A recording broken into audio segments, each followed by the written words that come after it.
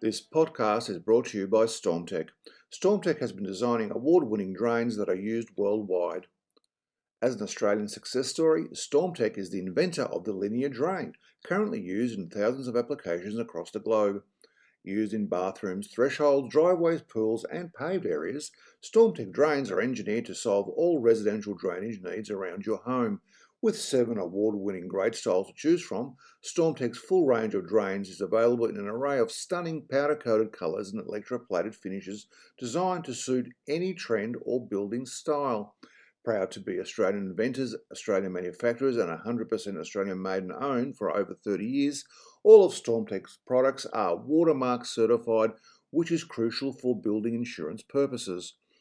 Sustainability is one of the most important aspects in Stormtech's culture. In fact, we take it so seriously that we are the only drainage manufacturer worldwide to achieve Gold Star Green Tag certification.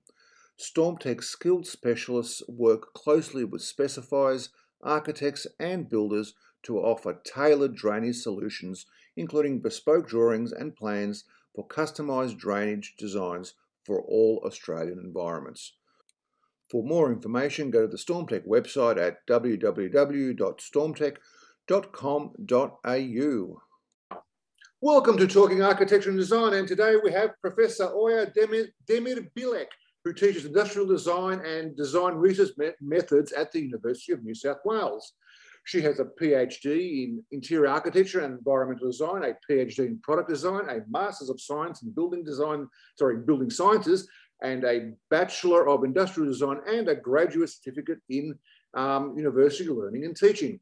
As a designer, educator and researcher, Professor Demirbilek says she cares about the design of accessible and inclusive, meaningful products and better futures for all, especially for older people. Her work addresses the mounting pressure to be more conscious about the products we design and the future that we are creating together. Welcome to Talking Architecture and Design, Professor Oya Demirbilek. Did I get that surname right? Thank you, Branko. Yes, you got it right perfectly. Thank you for having me. That's okay. You'd be surprised. Can I call you Oya? Is that okay? Yeah, yes. You'd be surprised, even with my surname, how many surnames I get wrong. And I'm not even talking about standard ones. I'm talking about totally standard surnames I mispronounce. So anyway, look, let's start off by quoting you, which is always a good sign, or is it? Okay, a couple of years ago, you said, and I'll quote this, "The process of co-design places value on sustained qualitative research methods. As an intensely collaborative approach, it can involve years of brainstorming sessions, workshops, journaling, consultations, and other engaging design research activities. The results are products or concepts that are ultimately more meaningful, more accessible, more inclusive, and more sustainable." Okay. Can you please explain to me what are sustained qualitative research methods in this sort of framework, and what do they look like in terms of designing for disability and or aged care? Yes. So what I meant then is the sustained use of qualitative research methods as opposed to quantitative ones. Okay. So in design research, that's what we use mainly. And this is because qualitative research methods, they are helpful in design because they help us uncover tacit and latent needs. And they also help us uncover the emotions and the feelings that people are experiencing. So yeah, while doing certain activities or while using a certain device. So that's why we do use a lot of qualitative methods. So in terms for designing for disability or aged care, these qualitative research methods would look like collaborative design activities. So where you would have a group of people, either with disabilities or older people, and then you would work with them through a range of creative, most of the time, activities. And these could be things such as brainstorming, image collage, sometimes answering 5 times the same question, because every time they will give a different answer and you can probe. Role playing is a great one that I use, co-creation, journaling, etc. So a lot of different activities, and each activity would be specifically designed for the task you have in hand. or the things you want to accomplish with your participants. So I can give you one example.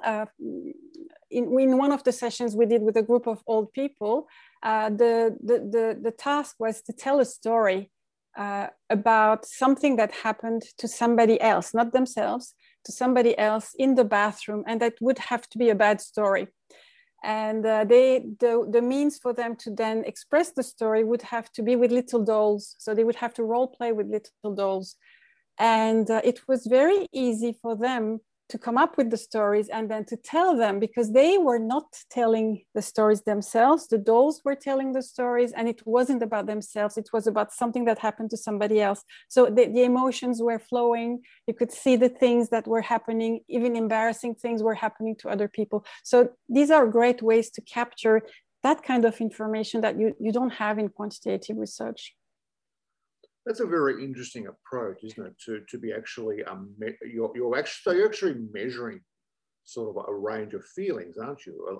Which is an interesting way of looking at it, because doing graphs must be an interesting exercise for you guys. But that isn't usual, though.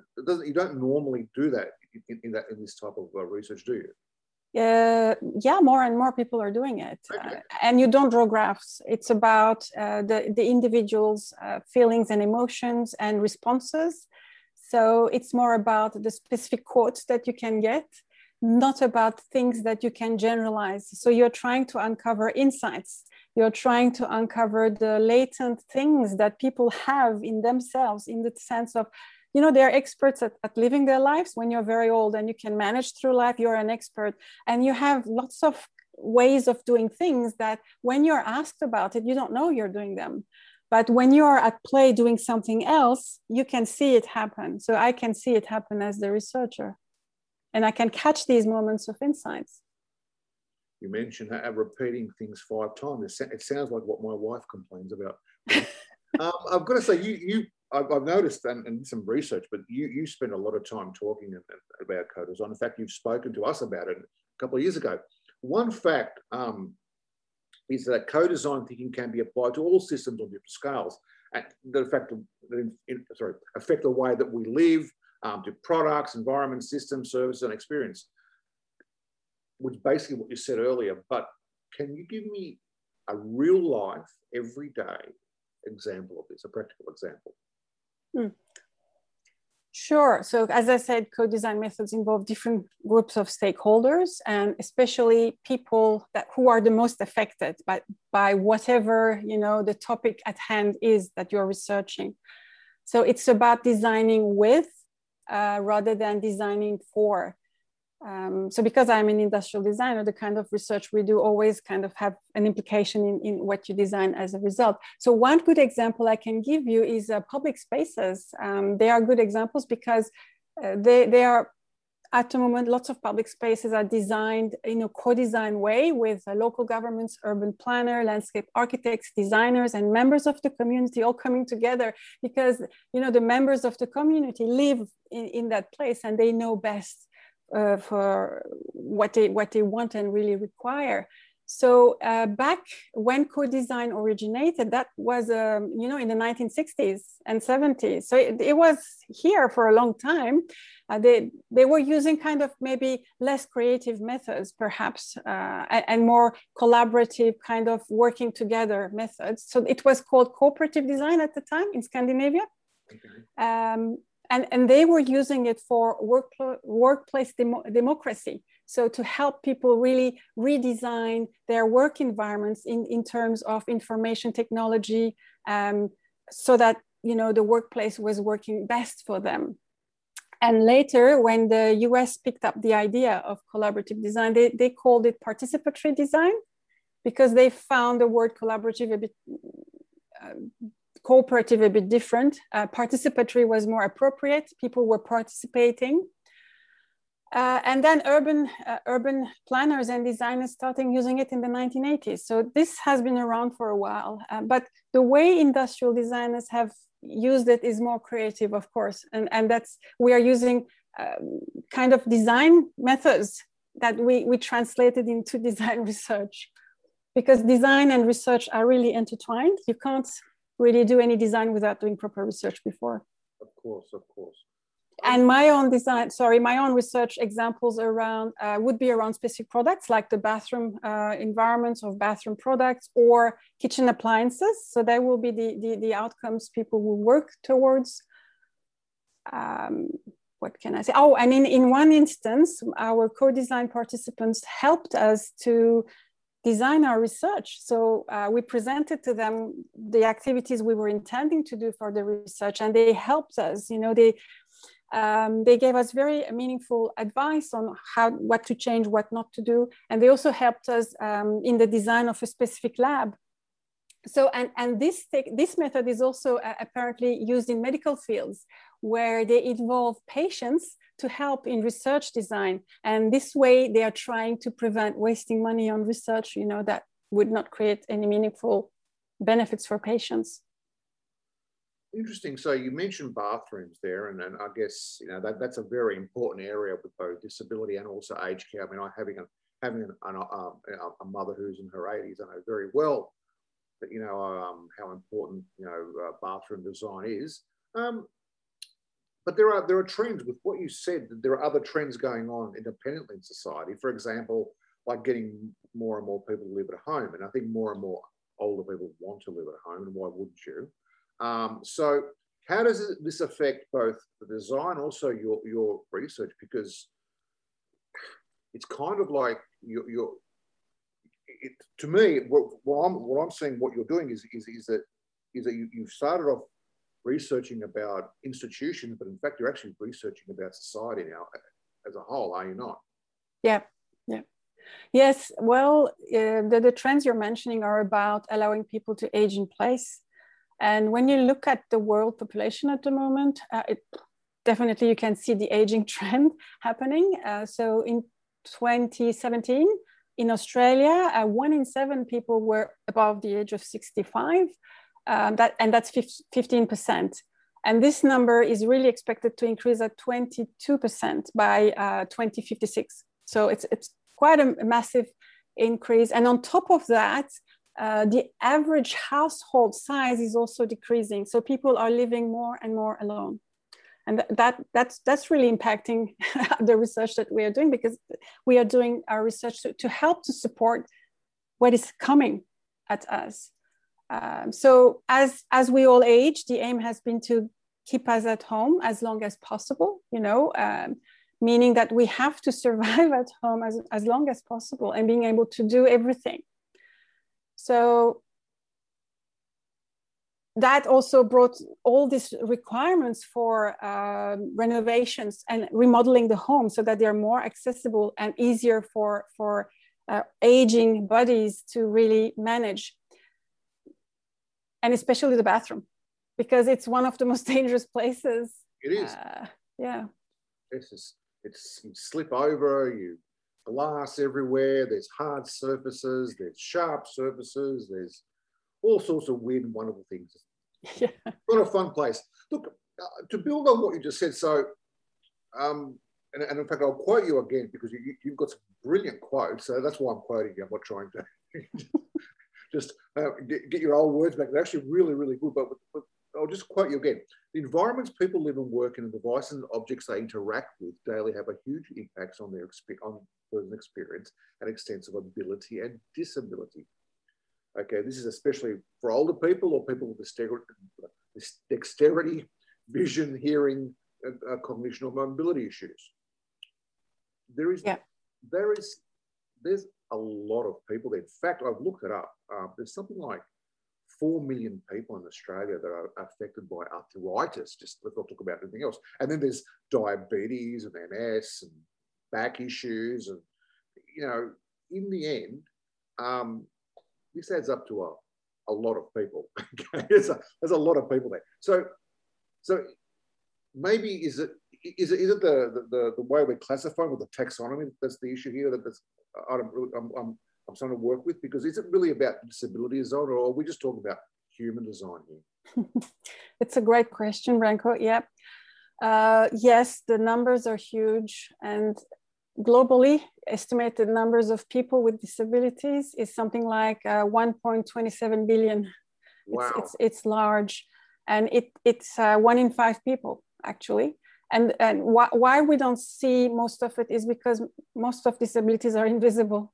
And this includes people, older people, and people with a wide range of disabilities that you mentioned. And those people, they have their carers, they have close friends, they have family members that are also affected indirectly by the disability in some way. So you can add a further 2.3 million people like that are indirectly affected by accessibility issues. So yes, actually we need more inclusive design solutions that would work for everyone, or as many people as possible, ideally for all.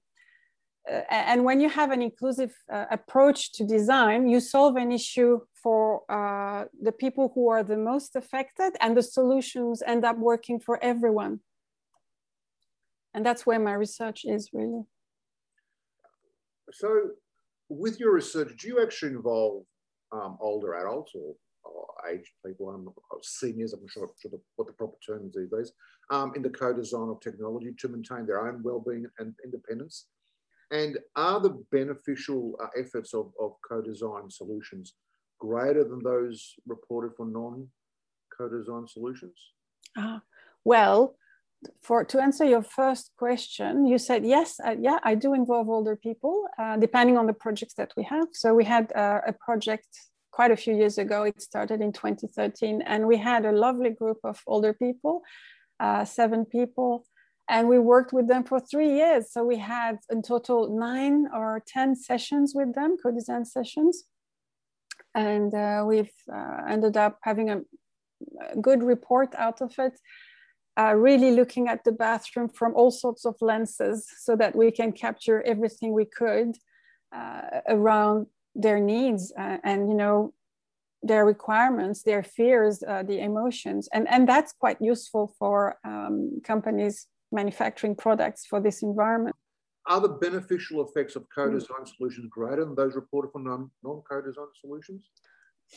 That would be hard for me to say, yes, it is different. I would not know, but my instinct would be that you do capture real insights when you work closely with the people who are the most affected, rather than trying to investigate them from the back door of some sort, you know, trying to look at some numbers and figures. To do maybe a survey will tell only so much. A survey will be very limited in what it tells you, whereas, and it will give you a lot of quantitative data that can help you generalize certain facts. So you could say, yes, that many people are obese. Yes, that many people are, you know, using their bathroom in such a way. Yes, blah, blah, from that quantitative data. But in the qualitative aspects, and because you are involving the people in the research, they are part of it, I believe you get more. And the way you get more is you do get insights that will not be captured any other way. Plus, you get the buy-in of the people who are involved. You know, all the older people we involved in our sessions, I'm sure they would buy all the products that the company would have manufactured afterwards because they were part of it. They made it happen. That's how they felt. And also they kind of felt important. We listened to them, you know, we were working with them. They felt they were working with professors, with PhD students. It's a fantastic thing for them. So the wins are from many angles, from my perspective.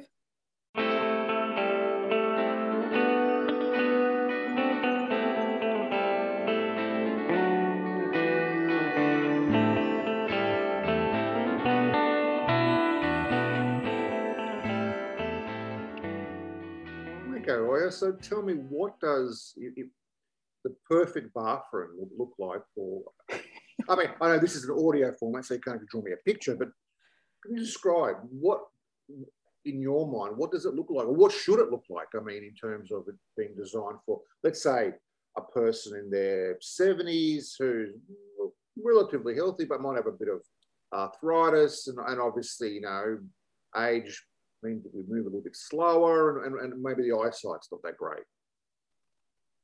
Yeah, so the perfect bathroom would be really uncluttered. It would be a large space because you never know when you may need a wheelchair. So large enough for you to, spin around, not cluttered, so that you don't have falling trips or hazards.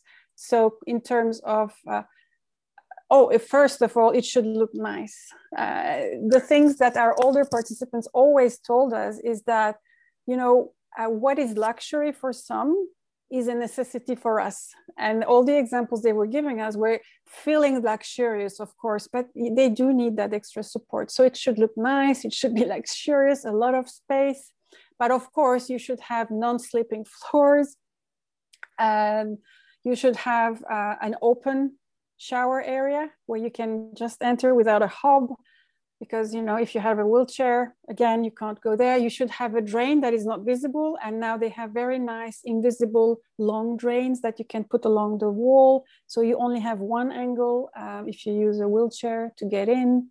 Your wash basin should be at a level where you can be seated. And the ideal, they say, if you have a double wash basin, one is at a seating level and one is for a standing level, you capture, everyone, and everyone can use it comfortably. And for the fixture and all the fittings, you have to have things that people can operate easily with one hand if needed.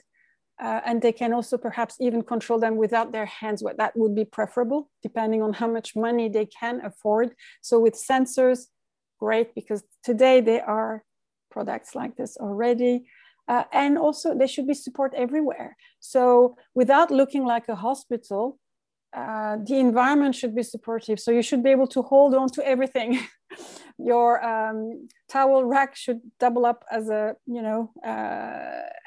hand bar, the same with your shower bar and everything. So the lighting level on top of that should be, of course, considered, because it should be diffused.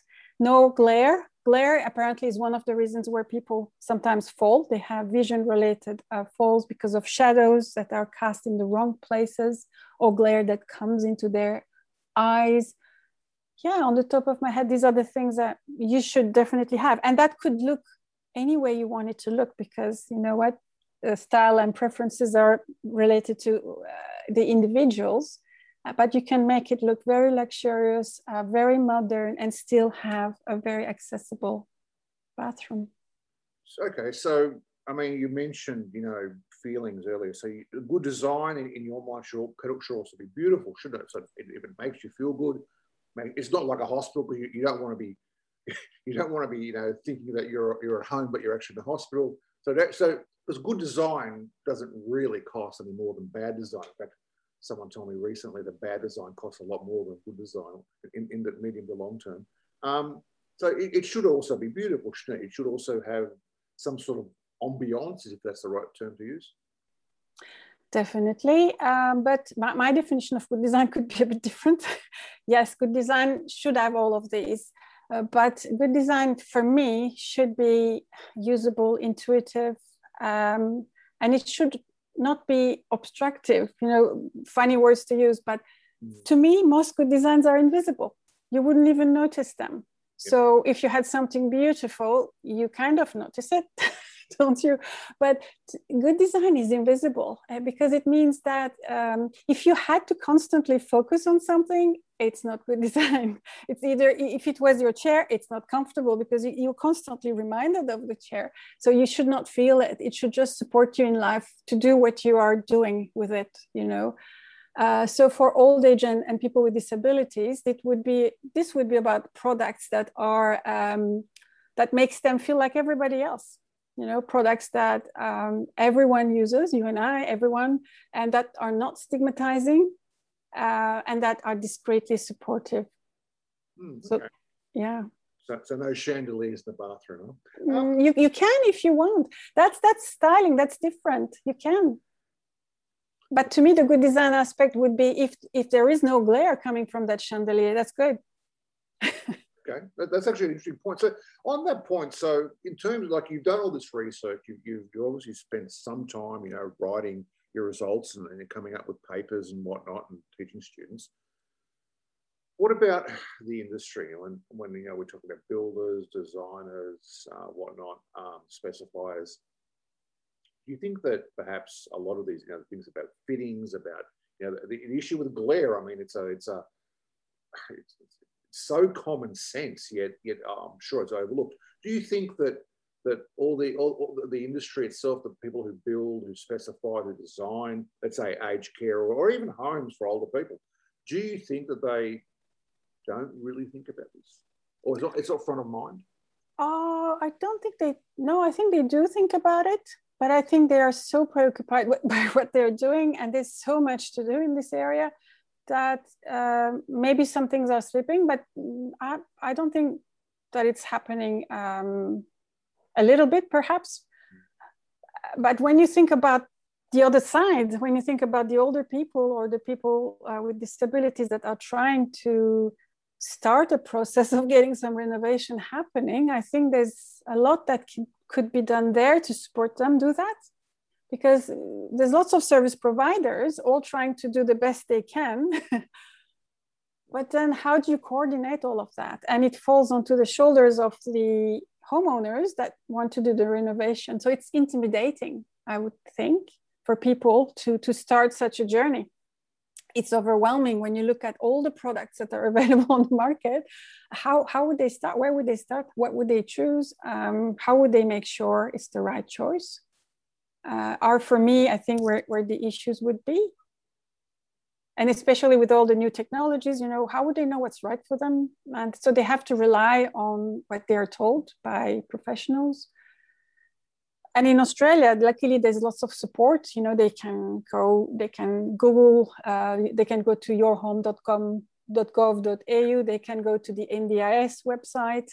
There's Enable New South Wales, home modifications. There's even a little app that has been created to help people start that journey, you know, to help people identify a few products to pick, etc. So there's some things happening, but it needs more coordination to ease the burden on the people who have to go through the journey of renovating.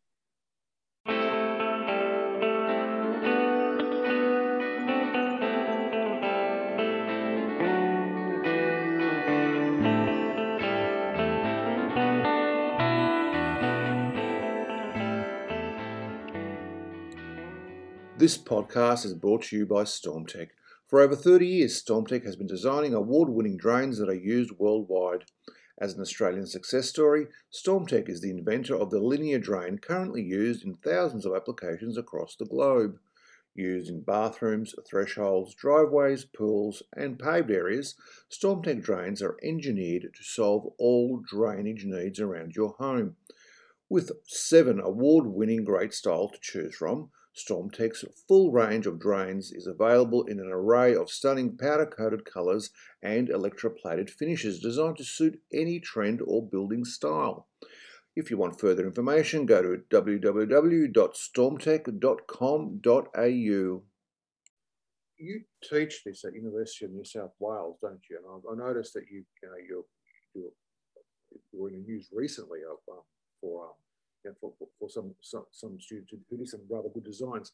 Do you think that we should teach this more and more to our architects and interior designers across the board? I mean, something in terms of, you know, having this as a component. I mean, look, we're all getting older, and as you rightly mentioned, the percentage or the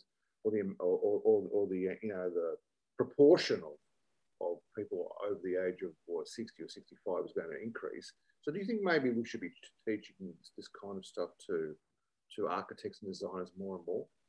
Definitely. And we do teach it at UNSW. We teach human-centered inclusive design approaches, as far as I know, in architecture, interior architecture, and in industrial design, and specifically in industrial design because it's one-on-one interaction with products.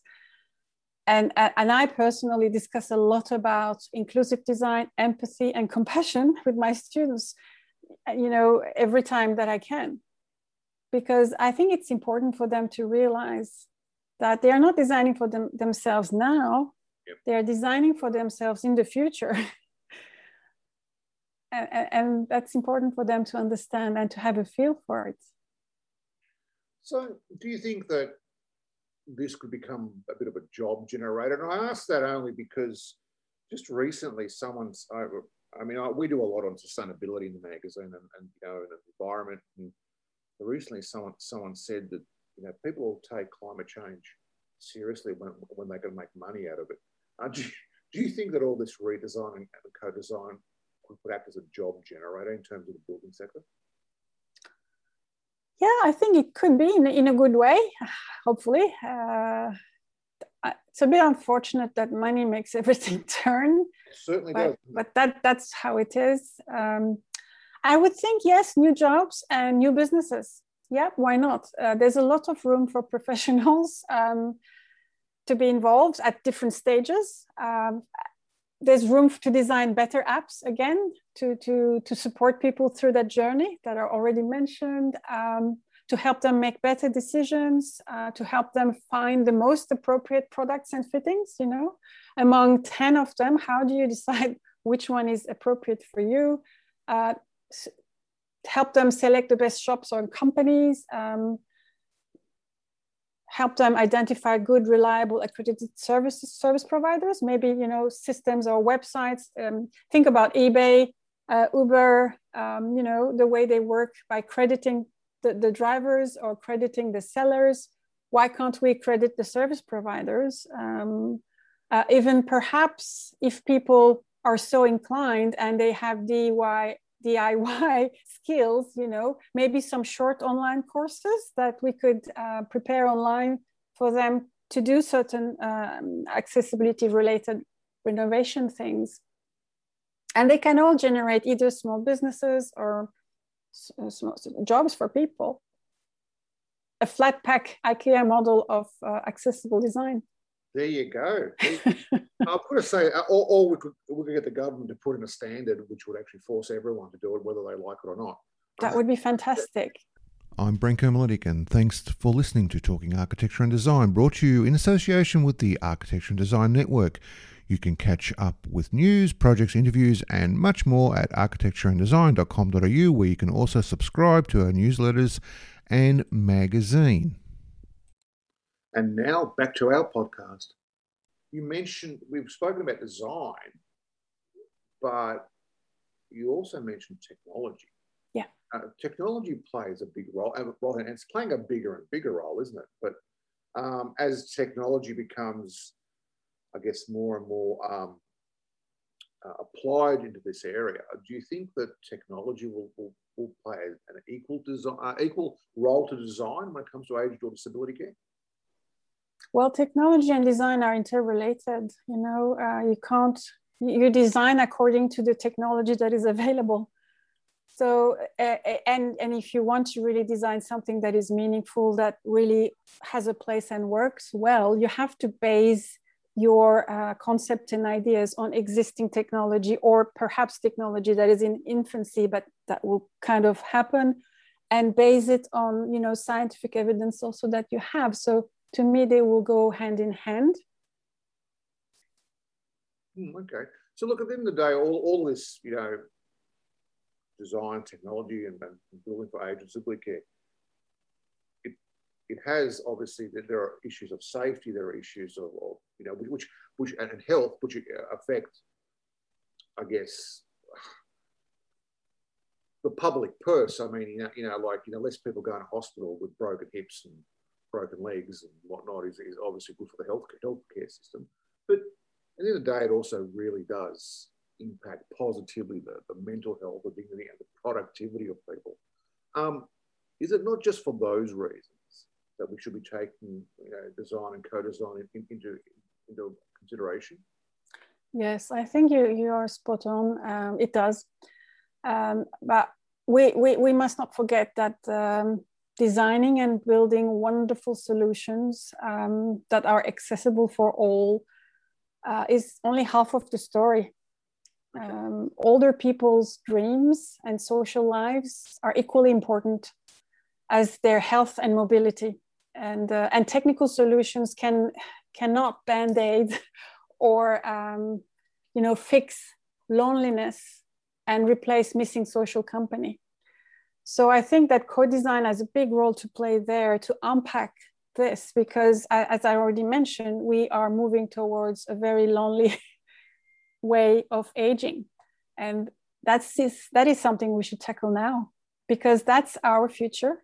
And I don't want to live in the future being lonely on my own and aged in a very accessible environment. Yeah. Or you could be like Keith Richard and actually never get old.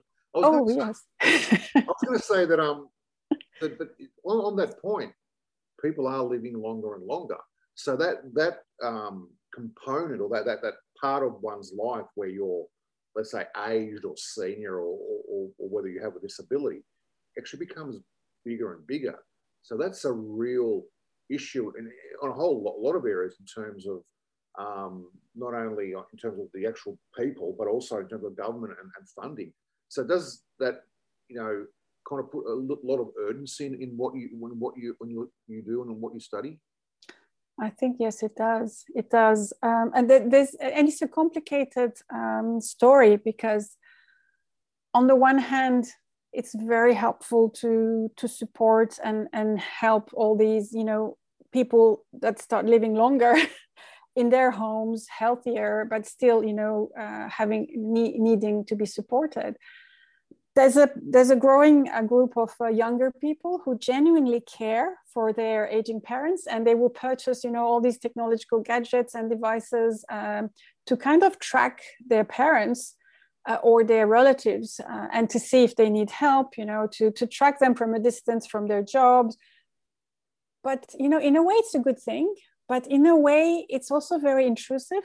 And there's some quite interesting speculative design exercises done around that, where they demonstrate some technological gadgets that were designed, like a walking cane that will measure, how many miles you walked during that day, or a spoon and a fork that will measure your calorie intake, and what was the other one? Something that was measuring if you sleep well or not. And then your children get all the data.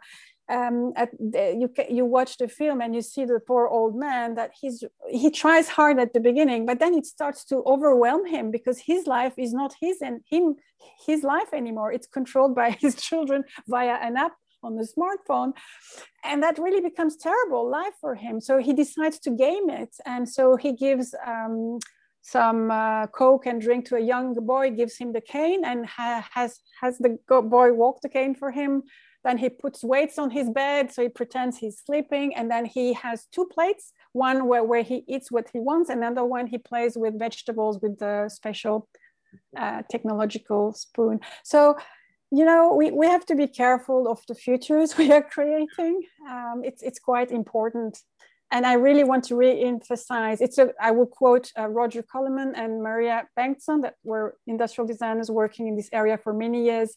They always were talking about designing for older people is designing for our future selves. So we have to imagine the future we want to live in, and that's what we have to make sure it happens. So anything we do should be along those lines. It'd be very simple examples that do support us in life, but are not intrusive. Yeah. Wow, Professor Oya Demirbillek, you must be a great teacher, because I've actually learned something. Thank you very much. Oh, my pleasure.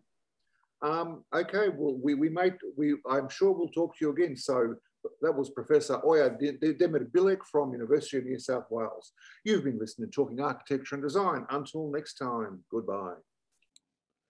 This podcast is brought to you by StormTech.